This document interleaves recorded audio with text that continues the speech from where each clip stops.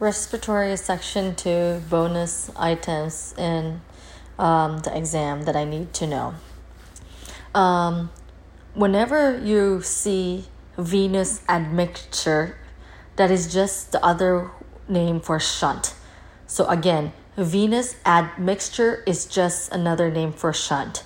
So whenever you read shunt or venous admixture, you should think about FRC. Since FRC is the sum of RV and ERV, a reduction in ERV leads to a reduction in FRC.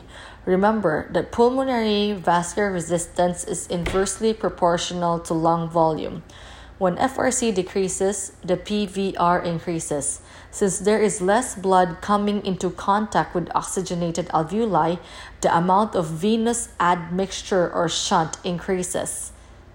In the clinical environment, this translates into a faster rate of arterial desaturation during apnea as well as increased AA gradient.